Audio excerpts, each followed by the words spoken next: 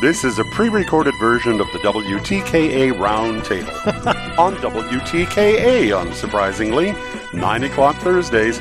It is recorded, however, so if you call in, no one will answer.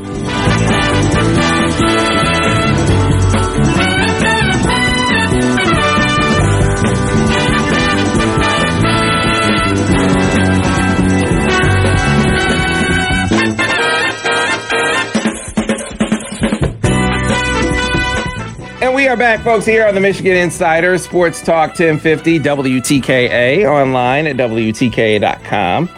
Sam Webb, Mr. Ira Weintraub. This is always a fun time of year to, it's always fun talking to our MGO blog brothers, but when they release Hail to the Victors, it is especially good. And my guy Seth sent me a digital copy over the weekend. He said, happy 4th.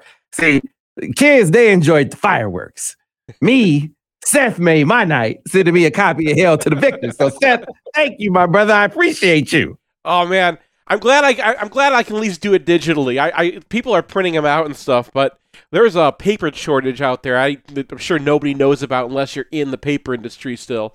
That is killing me because normally we print thousands of these copies and like we can scrounge together just enough paper for 2,000. We're still trying to find more. But I think I have 1,950 sold out of the 2,000 already, and like I cannot sell another one until I know.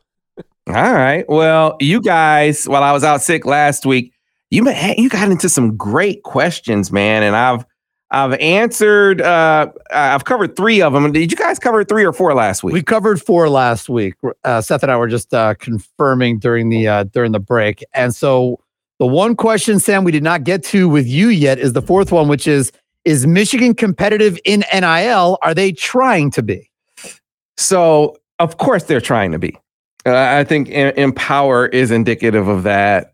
I think the consultant that they hired from an athletic department perspective, who has been working diligently on A, assessing the needs, B, getting a full accounting of where the deficits are, both real and perceived, and coming up with a comprehensive plan for the department as a whole.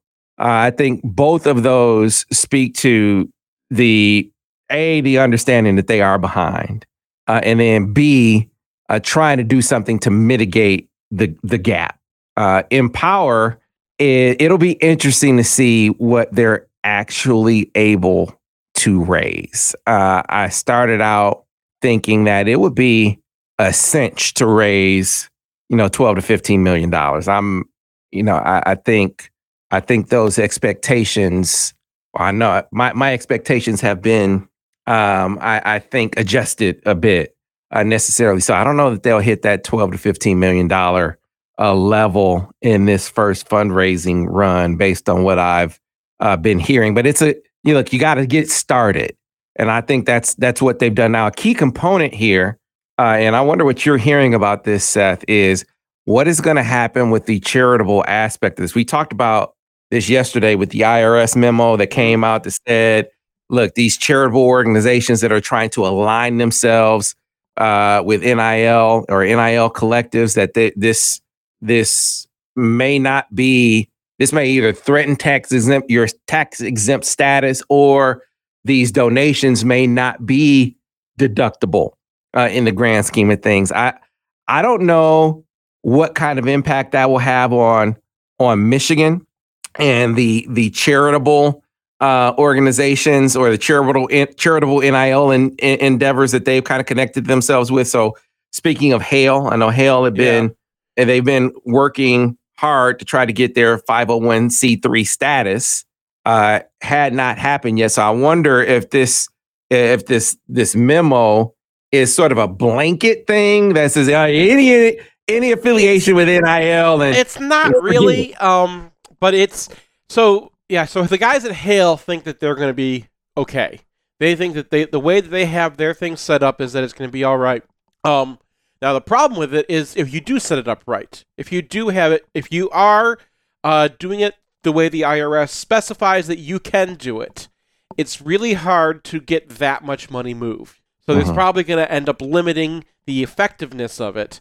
Not like so the Hale impact is going to be okay, right? They're going to be able to still use it, but you're only going to be able to raise so much because you can only spend so much. Yeah. So but maybe I wonder if you wind up splitting it between something because Jamie's, for instance, Jamie's collective, they have their 501c3 status, right? So is that an avenue that allows you, if there are limits, is that a way in which you can sort of raise the limit as far as Michigan is concerned by working with multiple collectives that have that status? Now, again, waiting to see. I guess here's my question about Hale. It seems so cut and dry. They're set that, you see the chair. We've had the charities on. We've had both Ellie's Place on and the Humane Society Huron Valley, and they've been very open with saying we believe that this what Hale is doing or plans to do can be a massive boost to our fundraising initiatives. And so here you have the charity speaking out on it. What's the holdup here? Why is this? This is not like it's some of the other places where you don't see the connection to actual charities like you do here with Hale. So that's why I asked the question. Are they just treating some sort of difference? Is difference with approach. Where if you look at what happened at Texas A&M, how do they set up their charitable organization? Right, they're give us money and you can have it tax deductible. Their focus, the question they were trying to solve was how much money can we give to our football players and how much money can we offer to recruits in order, and then at least and allow you to do this as well. Now, because they came at it from that perspective, the NCAA had them right in their targets, and the IRS had them right in their targets. Because it was obvious, the question they were asking is not how do I how do I get money for a charity and do good? These guys, the Hale Initiative, they came in with a question: how do we do the most good, and then have the players be the ones who benefit financially from filling this need, right? So let's raise the money to do lots of charitable things, and then have it set up so that the players are the people who are making money while they do this for people, and then everyone wins, right? And because they came at it from that perspective, they are much more set up in order to provide goods and services at a charitable level, at the and pay out what you're supposed to pay out for these things. That's the big hang up. It costs so much money to do something. So we actually have an accountant at our disposal. The accountant consultant just called, and he said that because the money is going into the pockets of the kids, that the 501c3 distinction is basically worthless. That doesn't matter. Because the money can go to anybody as long as you're paying market price. The IRS is going to look and see where the money is going, and the money goes to kids. The money isn't going to the charities. He's absolutely right. But the money, you can have a charity, and then you can pay. The charity can be paying people to do things, right? If you have a charity garden association, you can pay gardeners to work the garden. That's part of the deal. But the question is, how much can you pay them? Can you pay a gardener $3 million a year? No. Well, I think that pay a gardener what a gardener makes. Yes. But I think what it comes down to now is that in order for for NIL money in this way to work for the go to student athletes, again, this is the amateur speaking on this, you have to make your donation to the organization, to the charity, and then the charity has to then pay the student for their appearance. You can't have them until you. And that's the middle person that you have to have, and they have as to pay an organizing body, essentially saying because what Hale's trying to be essentially is trying to be like you talk about the United Way as the dashboard, and they're trying to be the dashboard, but I don't think they can be. Right, there needs to be something else. Yeah, I think the big hang up is really the amounts, because you can pay. It costs so much to get a celebrity to go and talk about your charity. and therefore you can pay that much. Now you can't pay 10 times that much to somebody to be your because they watch where the money goes. So since I know Papa Weintraub's listening, you're gonna have to come on. So he's coming in tomorrow. He just volunteered. He'll be in tomorrow. There you go. Great. There you go. In studio? In studio. Yeah. Okay, there we go. The accountant. Well, we gotta come up with a name for it. Mr. Weintraub. This Papa Weintraub comes to town. I'm looking forward to it. I got to bring some coffee and donuts or something. See, the last time he was in that studio, he met Cassie Russell. The time before that in the studio, he gave you a ton of advice. He sure did. I only have an accountant because of Papa Weintraub. It's like, what are you doing? What are you doing, Sam? What are you doing? All right, we got to get to a break. MGO Blog Roundtable. Man, you just made my day. I'm looking forward to it. All right, we got to get to a break. MGO Blog Roundtable on the other side here on the Michigan Insider on Sports Talk 1050 WTKA The Ticket, the official voice of University of Michigan Sports, Ann Arbor, a Cumulus station.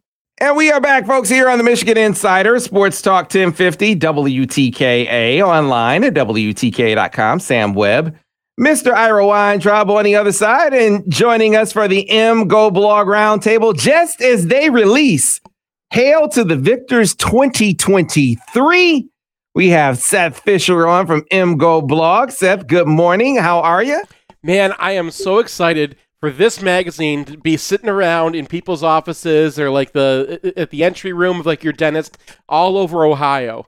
Because if you haven't seen the photo yet, the cover photo is Sainer still knocking the ball away from Ohio State tight end Cade Stover. And it is just, every time I look at this thing, and I look at this thing a lot, every time I look at that thing, I just get another tingle. Yeah, man. I imagine it's like a kid being born every year. As much work as you put. I mean, you're working on it for 9-10 months, right? I have 2 kids. I would say the book takes a lot more effort from my part. From your part. I might take this picture and put it I'm driving through Ohio in a couple of weeks. I might put this picture in my window, like on both sides, but then I'll get pulled over. I also happen to really like the back picture. I love the Zen JJ pictures that were, going throughout the season, and you guys put that on the back of the book. Yeah, and I love the that's the way you finish the book with a little bit of Zen. Yeah. I mean, I really do. I put a lot of thought into the cover design and like what's going on inside the book and everything. And there's kind of a theme every year that kind of rides through it. And this year it's not hard to figure out what the theme is, right? Like, relax. They got this. Yeah, man. So give us some of the highlights and then tell people where they can get it. First of all, what year of Hail to the Victors is this? Well, all right, so the first one was 2007. The first one that we made independently was 2012. And I don't know, because you have to count. We also did like a historical one, Hail Old Blue, which is still out there. We did a hoops and hockey one year. And then I was trying to make this a whole business at one point, so I did a couple Penn State ones as well. And those, I still have like a stack of 2014 Penn States. But that, God, I don't know. Since 2012 is when I've been like in charge of the whole thing, right? Where I had like find the printer and put it all out ourselves. So do the math there, and that's was it 2023? So this is number 12 in that series. And 2020 must have been pretty unique, putting all that together without. Oh, that was unique. Well, so that one, our front cover athlete is Nico Collins, who didn't play. And our back cover athlete was Ambry Thomas, who didn't play. So I've had that experience. I remember having a cover of a magazine when we had Jai Eugene on the cover. What about the one Jai Eugene on the cover, what about the man? kid that ended up going to Washington? The Sean Parker? Back. I don't know. I thought you had him in a picture and you ended up changing the cover out because he was in a picture with some other guys. So we weren't able to change the Jai Eugene one. Oh, you were? Okay. So yeah, brutal. Man, that was yeah, it was brutal. Ouch. All right, so we know all that story too. Yeah, highlights, Seth, and where can people get it?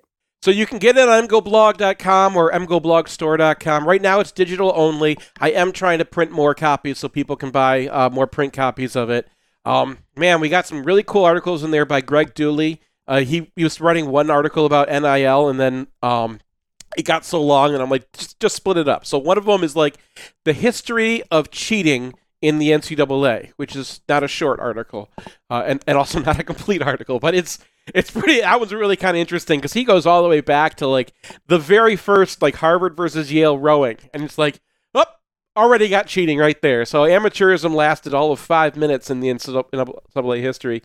And then he did another one that kind of catches us up on and explains. You want to know what's going on with NIL. What are all these terms we're throwing around? What is Michigan doing? That article really kind of just walks you through it. Now, of course, things change rapidly, but we held that one till almost press time, so it's fairly up to date as of like May 30th. So we got Adam Schnepp talk to Jeremy Gallon and watch the Indiana game where he set the receiving record for the Big Ten. And like they just walk through every single target that Gallon got. And it's like a really fun kind of walkthrough to hear the player talk about it and experience it from his perspective. Scott Bell looked at like different times that you had two great running backs in the backfield and like how they use them and like what's the carry distribution look like? How do you use one to attack another? Like how do you use both of them to kind of mess around with the things that defenses can do. That one was really cool. There's a lot to learn about, the Reggie Bush USC year and Lendell White, Reggie Bush kind of usage. He thinks that's the ticket for this year. Ian Boyd talked about what J.J. McCarthy's really good at, and like I thought this was interesting because it's something you brought up before, Sam, that the types of throws that Cade McNamara was money at were not the type of throws that JJ is good at, and vice versa. So he has like he says, here's the kind of system you would use if you're going to use JJ.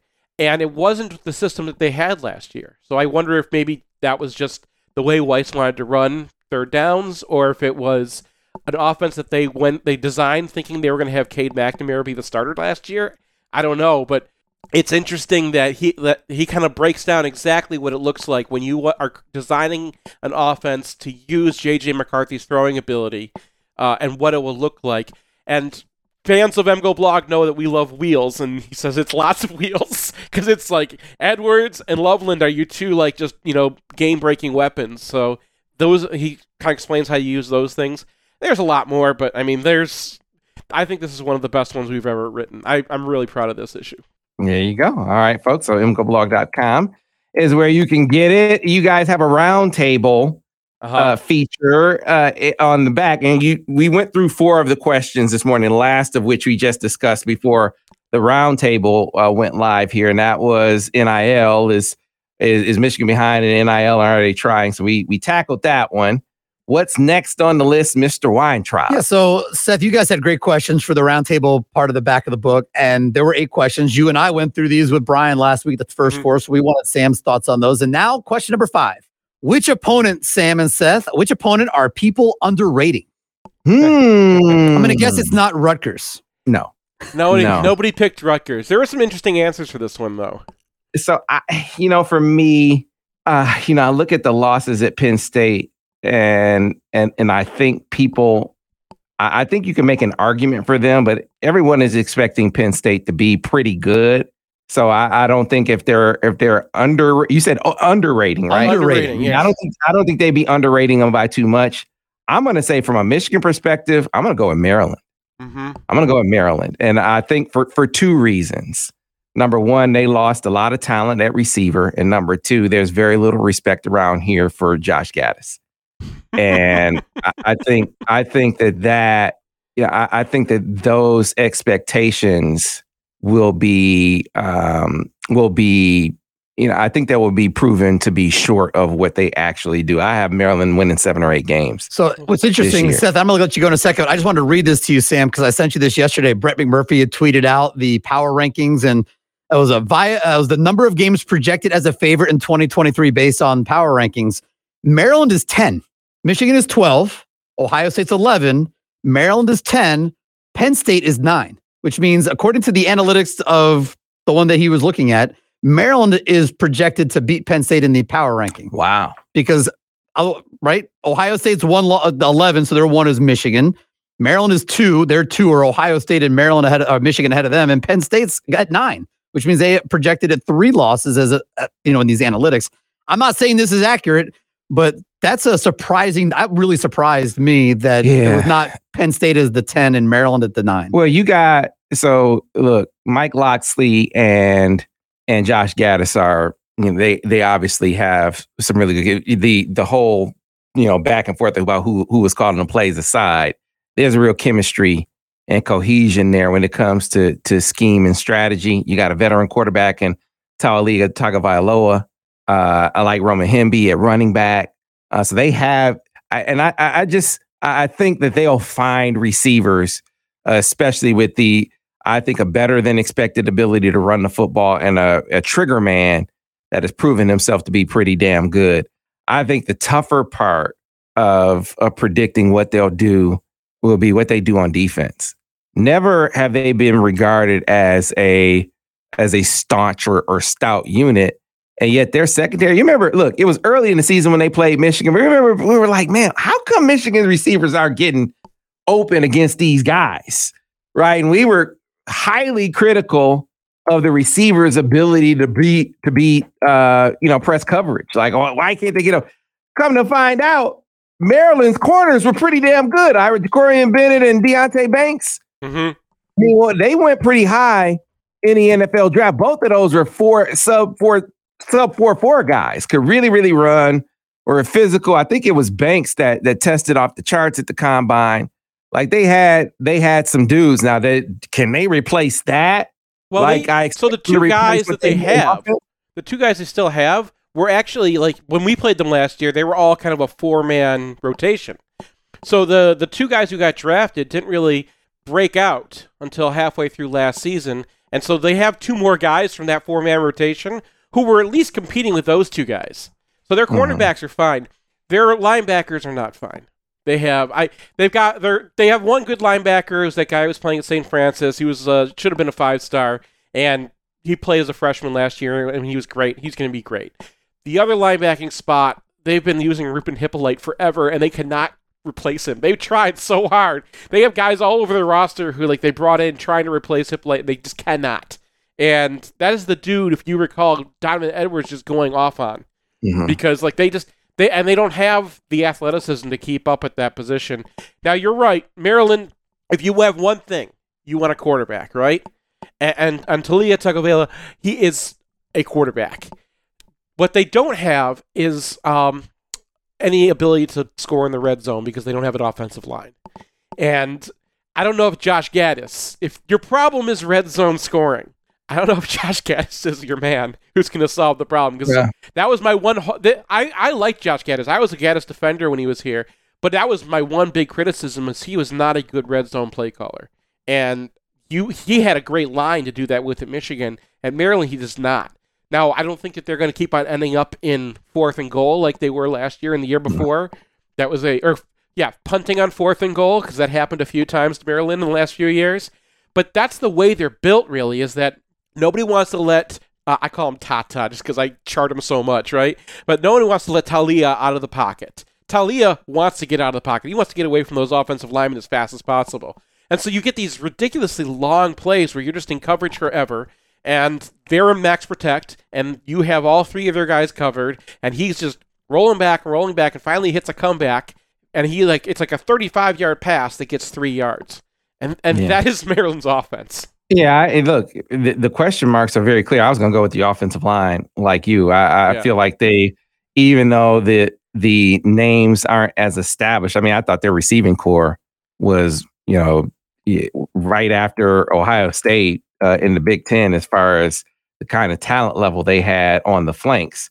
I feel like they'll have an easier time replacing that than they will fielding a good offensive line, which is why I'm surprised to hear McMurphy have Maryland ahead of Penn State. It wasn't him. Rankings. It was a power ranking that he was using their analytics. Oh, okay. But still, it was the analytics had Penn State below Maryland. That's crazy. That's crazy. I mean, it's hard to put offensive lines into analytics. I think that's what's going on right there. Yeah, I look at what Penn State lost defensively. You lose Joey Porter Jr. and Jair Brown, and those were two huge playmaking defensive backs. And, I think their only hope is that their pass rush is off the charts. They got some dudes up there. I mean, I think Adisa Isaac is a dude. They got some guys up front. Michigan recruited Abdul Carter. I think he's a force as well.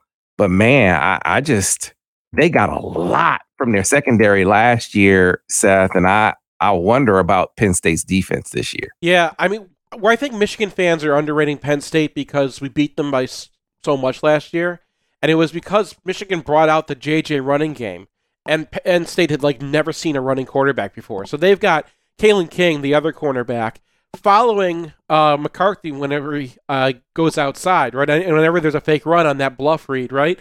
And then there's nobody for Corum or Edwards when they get the handoff. And they still are a little small in offensive line. That's the way they like to play. And Michigan is really big on the offensive line, so I think we're a bad matchup for them. But we're just not going to own them to the same degree as we did last year in the coaching. Last year, Penn State's coaching absolutely obliterated them, and that was such a big difference. Now, that's a hard thing to repeat. So it works in Penn State's favor that Franklin's staff was so bad against Michigan last year. There's only one way to go. Only one way to go, right? They can only go up. Now, there's another team that I want to bring up as long as we're on. Before you get off Penn State, you guys realize it's not that you can just go up. You can go straight on a flat line. True. You can stay the same. One thing about Penn State, so I had to do our off season. It's 24/7 Sports. They span the network, and they're doing the previews for the teams, and so.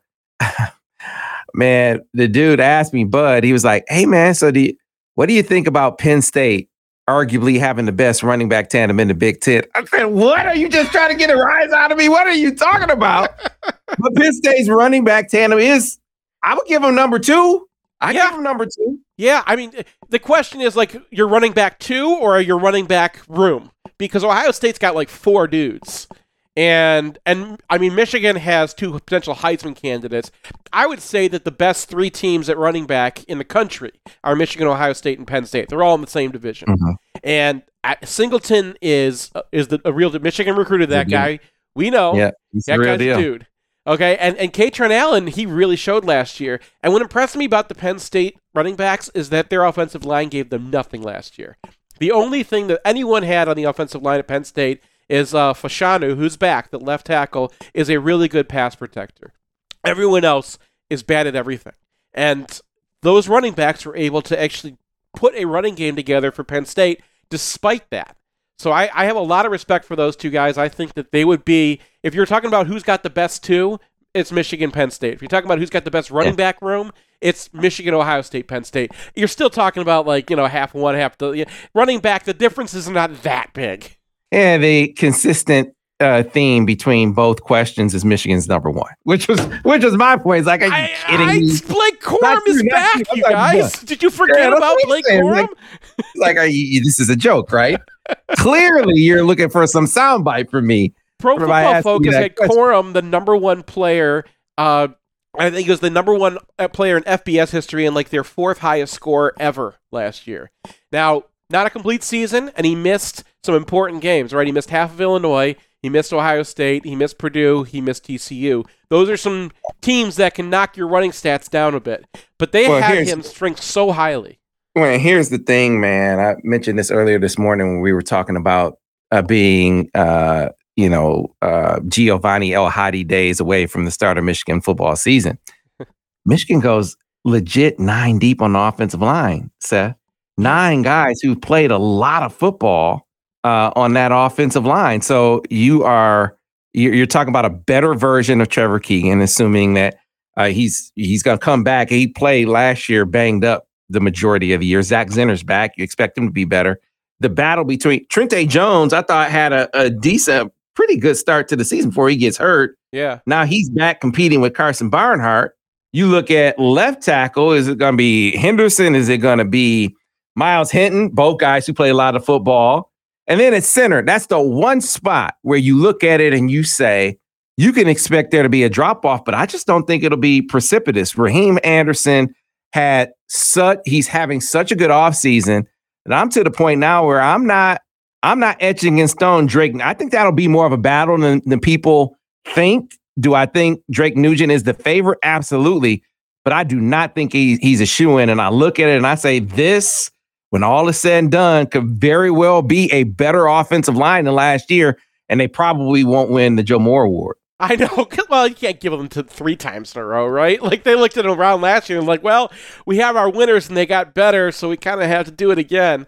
Yeah. But yeah, you can't three-peat these guys unless it is so obvious that it's so ridiculous. But like, Georgia's got to win one of those. They've put together some offensive lines as well. I get someone else deserves some credit, unless it's just that ridiculous. I'm surprised for you to say that about Raheem Anderson, because I just watched a lot of Drake Nugent this week, and that dude, man, that's David Moulton. He's a dude. He is awesome, and like he's a dude. Yeah, and he's not awesome in the way Oluwatimi is. Like, Olu is. I've never seen someone come in, be a first-year center starting for a team that he didn't know the calls or anything like that, and not make mistakes. And, like, it was uncanny, right? Andrew Vastardis was on this team 6 years, and he made more mistakes than Olu. So that was really incredible. You're not going to see that again. But Nugent, man, like, he is up there. And if you think Raheem Anderson is going to, like, challenge him, whoa. Yeah.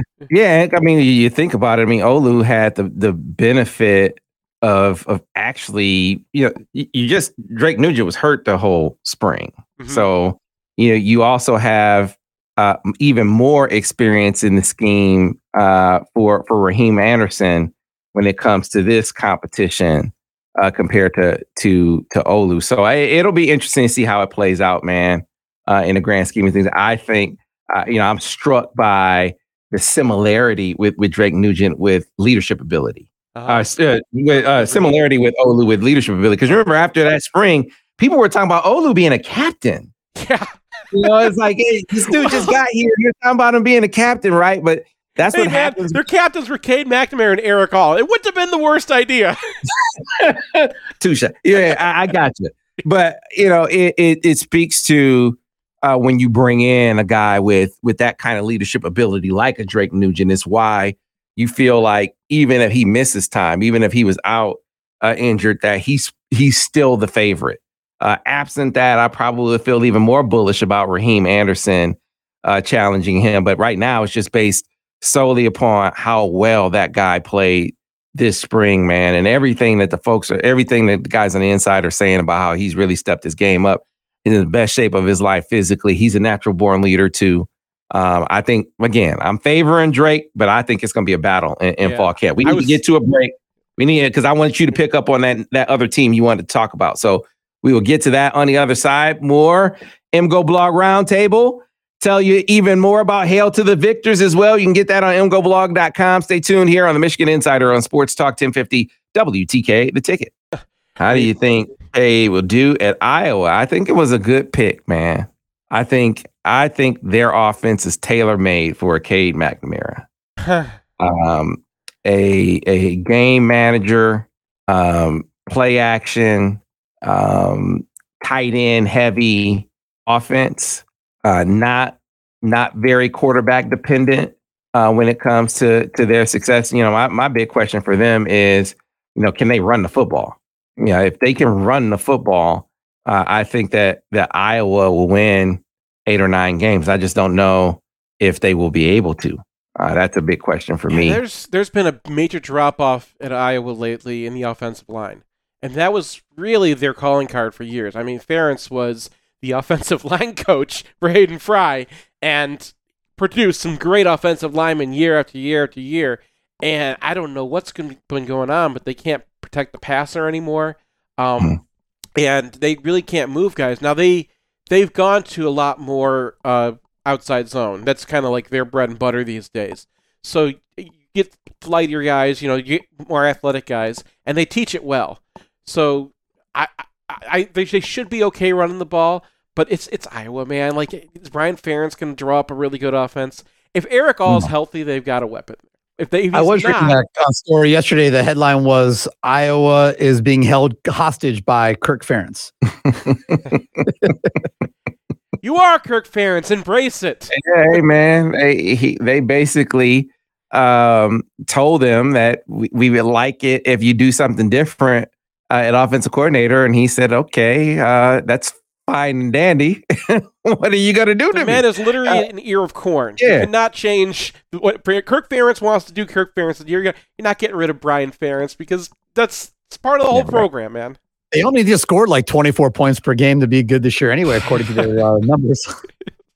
Yeah, and I got to look at their at the layout of their schedule because getting back to my point about Maryland. The other thing that makes them, means where they're positioned in Michigan's schedule, that also makes it a little more challenging between Penn State.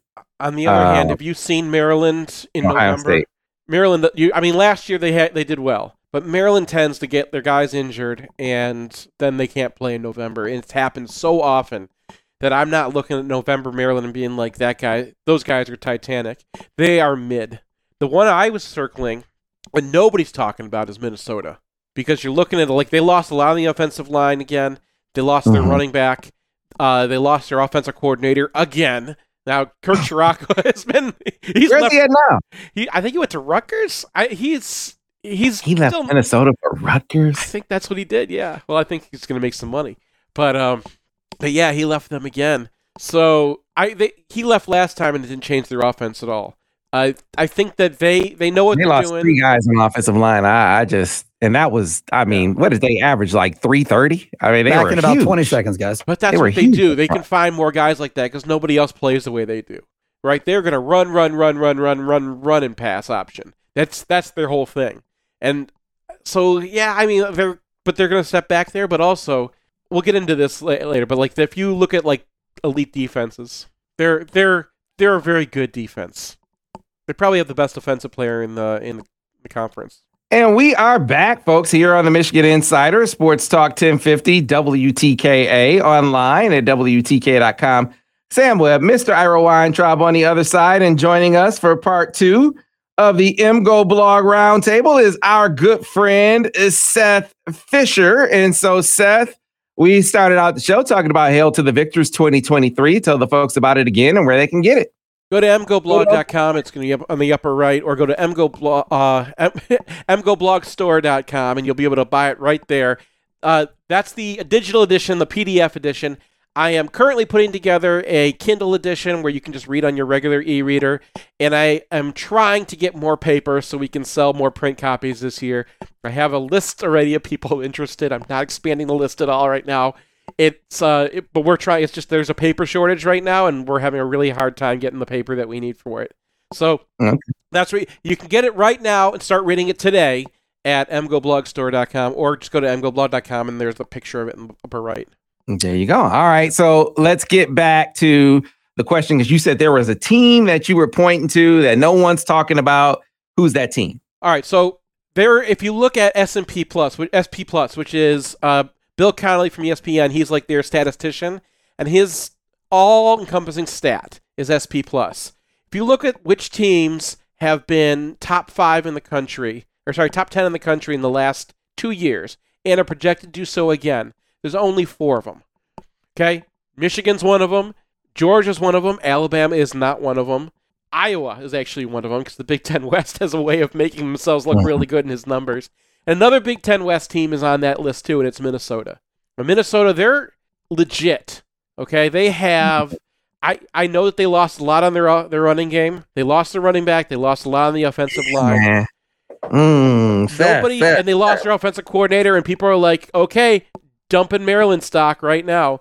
Or sorry, dumping Minnesota. They've got a system that works, and they got a system that not a lot of schools are recruiting to. So I think that they can replace that offensive line enough to be a problem. Still there? Is Tanner Morgan in his 47th year with Minnesota? He finally leaves. He's not, but Tanner Morgan's backup, who is just another Tanner Morgan. Like, people overrated Tanner Morgan. I think if you lost just the offensive line and you had Mo Ibrahim back, for his 27th year, then okay, I'd be with you. But they lost both.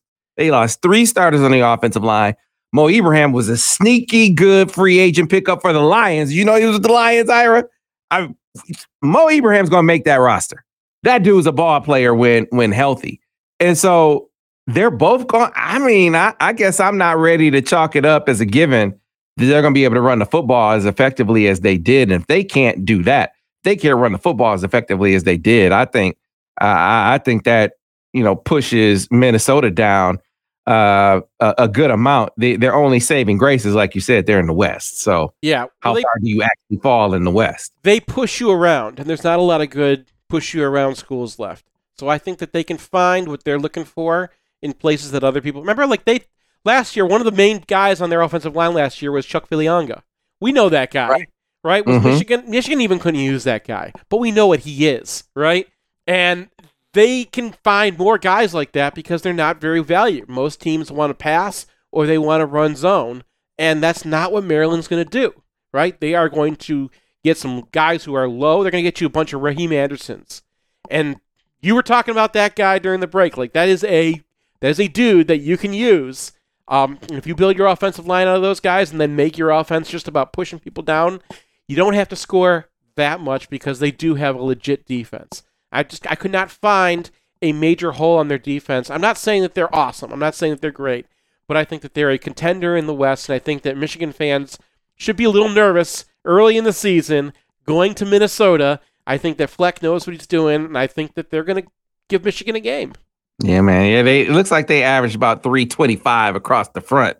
Last year, they were just huge. They were just big, and they've been big for a number of years now. A year before they had, remember the big kid that Michigan recruited out of Australia? What the hell was that big dude's name? That guy. He was like 6'9", 6'8", 400 pounds. Yeah, he was an IMG too. Right. Yeah. I don't know why I'm blanking on his name. Last year. But anyway, all right. Well, it's the next question from the roundtable section, Mr. Weintraub. The next question coming up is, what does Michigan need to do to progress in the CFP? Man, I think that we have. I think that we have, by virtue of the changes in the offseason, what it takes. So I think putting the reins totally in Sharon Moore's hands, I think, is number one. And then number two, and I don't know that people will really be able to measure this as much as would be necessary to really assess the impact. But I think the relationship, the chemistry between Kirk Campbell and J.J. McCarthy is absolutely huge. So not only will you have a coordinator that has, there's going to be more cohesion, more connectivity between, play calling between the 20s and the red zone, which I think you saw a disconnect there in the playoff game. But I also think that you'll have an offensive play caller that is more in tune with his quarterback. I'm not saying that they were out of tune last year, so don't mistake what I'm saying. But I just think that between him having a full season under his belt, having more confidence in his ability to push it down the football field, and then, just having a better feel for what he likes, him having more say in what he likes, and having a quarterback coach that is more versed in the fundamentals and the techniques of the position, I think all those things raise the bar in a necessary way for this offense, because I just don't think you win a national championship without a playmaking quarterback. And I think Michigan has a playmaking quarterback now, and I think they have the guy on the sticks that's going to use him. Yeah, I mean, it's a little unfairly phrased question because, and I wrote it so I can't be that mad at it, but last year, the question is not how do you get past TCU. They should have beaten TCU last year. They should have beaten TCU. So JJ only had 5 interceptions last year, and 2 of them were pick sixes in that game. So you cannot look at small events that shifted that game so dramatically, right? Like you have a touchdown gets wiped off the board because the review official doesn't actually watch the right replay, right? And it should have been a touchdown anyway because that drive should have started 2 yards further on the end. Anyway, they put the ball in the wrong spot to start that drive, and then you're still still first and goal on the one that you fumble it away. Like the swings that Michigan had in that game were just ridiculous. If you get a TCU again, you should just be able to get past that kind of team. Drawing Georgia is the question. How do you beat a Georgia or an Alabama? And I think that they are focused on what you need to do to beat a team like Georgia, which is, as you said, the quarterback, right? That's how Clemson did it, right? That's how Ohio State has won their championship when they had good quarterback play. That's what you need to do because you end up playing an NFL game. By that point, you have pros all over the field. You've been through the whole season together. You are not an NFL team, but you are a team that could go and play the worst NFL team and not make a fool of yourself once you're in the playoffs, which is not what you're at on most college days. And so if you're playing an 100%. NFL game, you have to be able to play like an NFL team. Damn right, Seth Fisher. You are all over it, man. I think when you get to that level, you have got to have a quarterback where you say, "Go get it for me, guy. Go make it happen." And let's just look at it from the perspective of Michigan's 2 playoff games. You look back at that Georgia game, and so much focus is on that all-world defense, and understandably so. But quarterback play in that game was the contrast was so striking. Stetson Bennett was unbelievable in that game. Yeah. I mean, they ran like 13 or 14 RPOs in the first half of that game. That's that OC saying, Stetson Bennett, go win this game for us. And I admit, I didn't think he was capable of doing that. Right? And here he saw a walk-on under his name, and we're like, okay. Right. And here he is. He went out and made it happen. But to my point about this playoff game and the difference that I think we're going to see when it comes to being in tune with the quarterback, that first interception, I think, is the kind of thing from sitting down, watching it over and over again with a quarterback and with an OC. I think that's something that's coached out of him this year, because he wasn't a misread. He didn't throw in the coverage. He was late. He was late with the throw, and it was a fundamental thing. As soon as Devin saw it, as soon as Vance saw it, Al saw it, they said he threw it on a hitch step. He threw it on a hitch step, and it was a plant throw. And it was funny. It wasn't funny when it happened, but it was funny when I watched the AFC, I want to say it was the AFC Championship game. Mm-hmm. It was Cincinnati and Buffalo, and Joe Burrow. I might even have it on my computer here where I could show it to the people that are watching, where it was the same throw against the same coverage, and he threw it on a plant. It was a plant throw and not a hitch step. It was that simple. That simple. That split second was the difference between a completion for Joe Burrow and a pick six for J.J. McCarthy. And then on the other pick six, I think that's a perfect example of what I'm talking about being in tune with the quarterback. Mm-hmm. Being in tune with the quarterback, your quarterback coach, your coordinator being in tune with him. Was a third down throw, a third down play that I can tell you it was a play that the dude hated, right? And I just don't think that play. Yeah.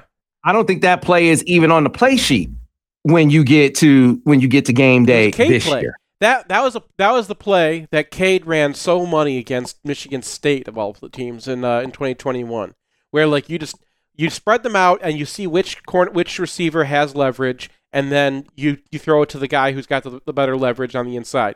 And that what they did is they dropped a linebacker into the play. Mm-hmm. Now there's an answer for that, but that is like 400 level running that play. So it wasn't even running that play the way that you normally see it in practice. They dropped the linebacker. They flipped the coverage. And they dropped the linebacker. Telling you is he didn't like it in practice. Is what I'm telling you. Now that's why I'm saying it doesn't. I don't think it even makes it. With JJ, with all that under his belt, the chemistry and cohesion with the QB coach and the coordinator, I think that play doesn't even make it to Saturday or whatever day that playoff game is at this year. And that doesn't mean that he didn't make a huge mistake on the play. Like he absolutely, I'm not saying he made the throw, he threw in the coverage. It was picked. I think Ronnie was wide open on that play. Mm-hmm. Somebody was wide open. It might've been I can't remember who it was, but there was the next level, the next layer of the route concept was open.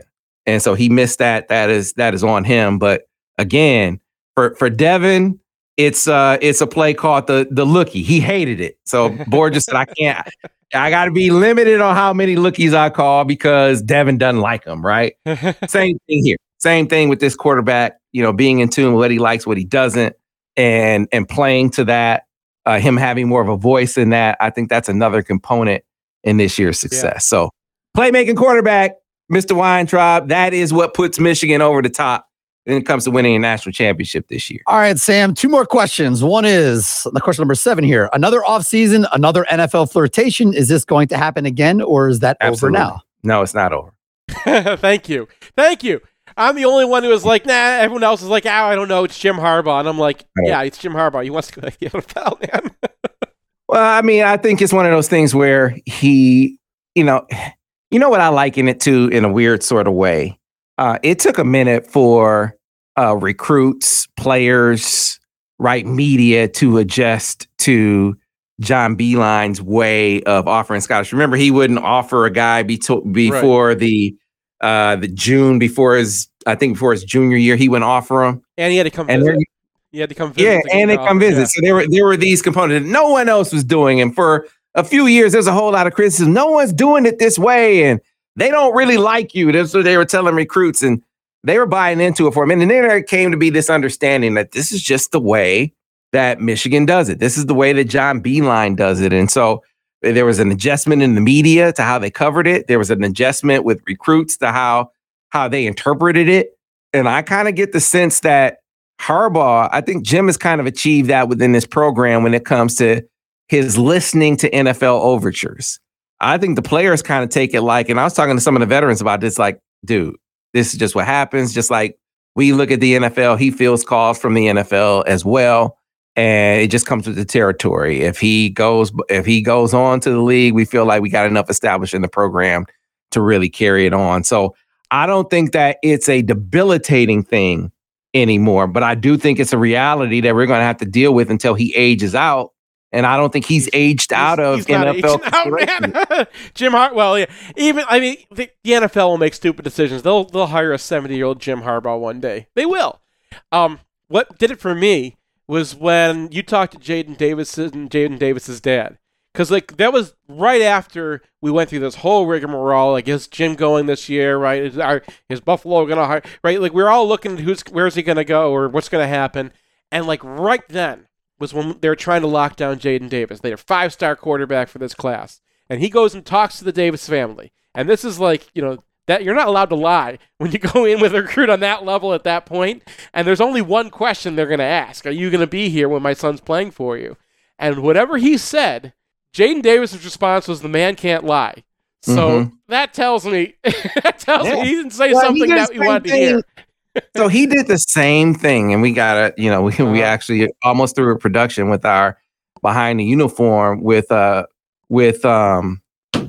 was our most recent one that we had in. Oh, we had Darius in. Okay. So Darius, you remember when in his recruitment, that was, the NFL talk was full bore. You remember he sat down on Darius's in-home and said, look, I'm looking at the NFL, and if I go, I'm gonna advocate for them hiring from within. He said that on a visit. So he has been really, and Darius still came. Yeah. Jaden Davis still committed, right? Which is why I say I think the expectations from a recruiting perspective have been calibrated to kind of anticipate that, the NFL is going to come calling.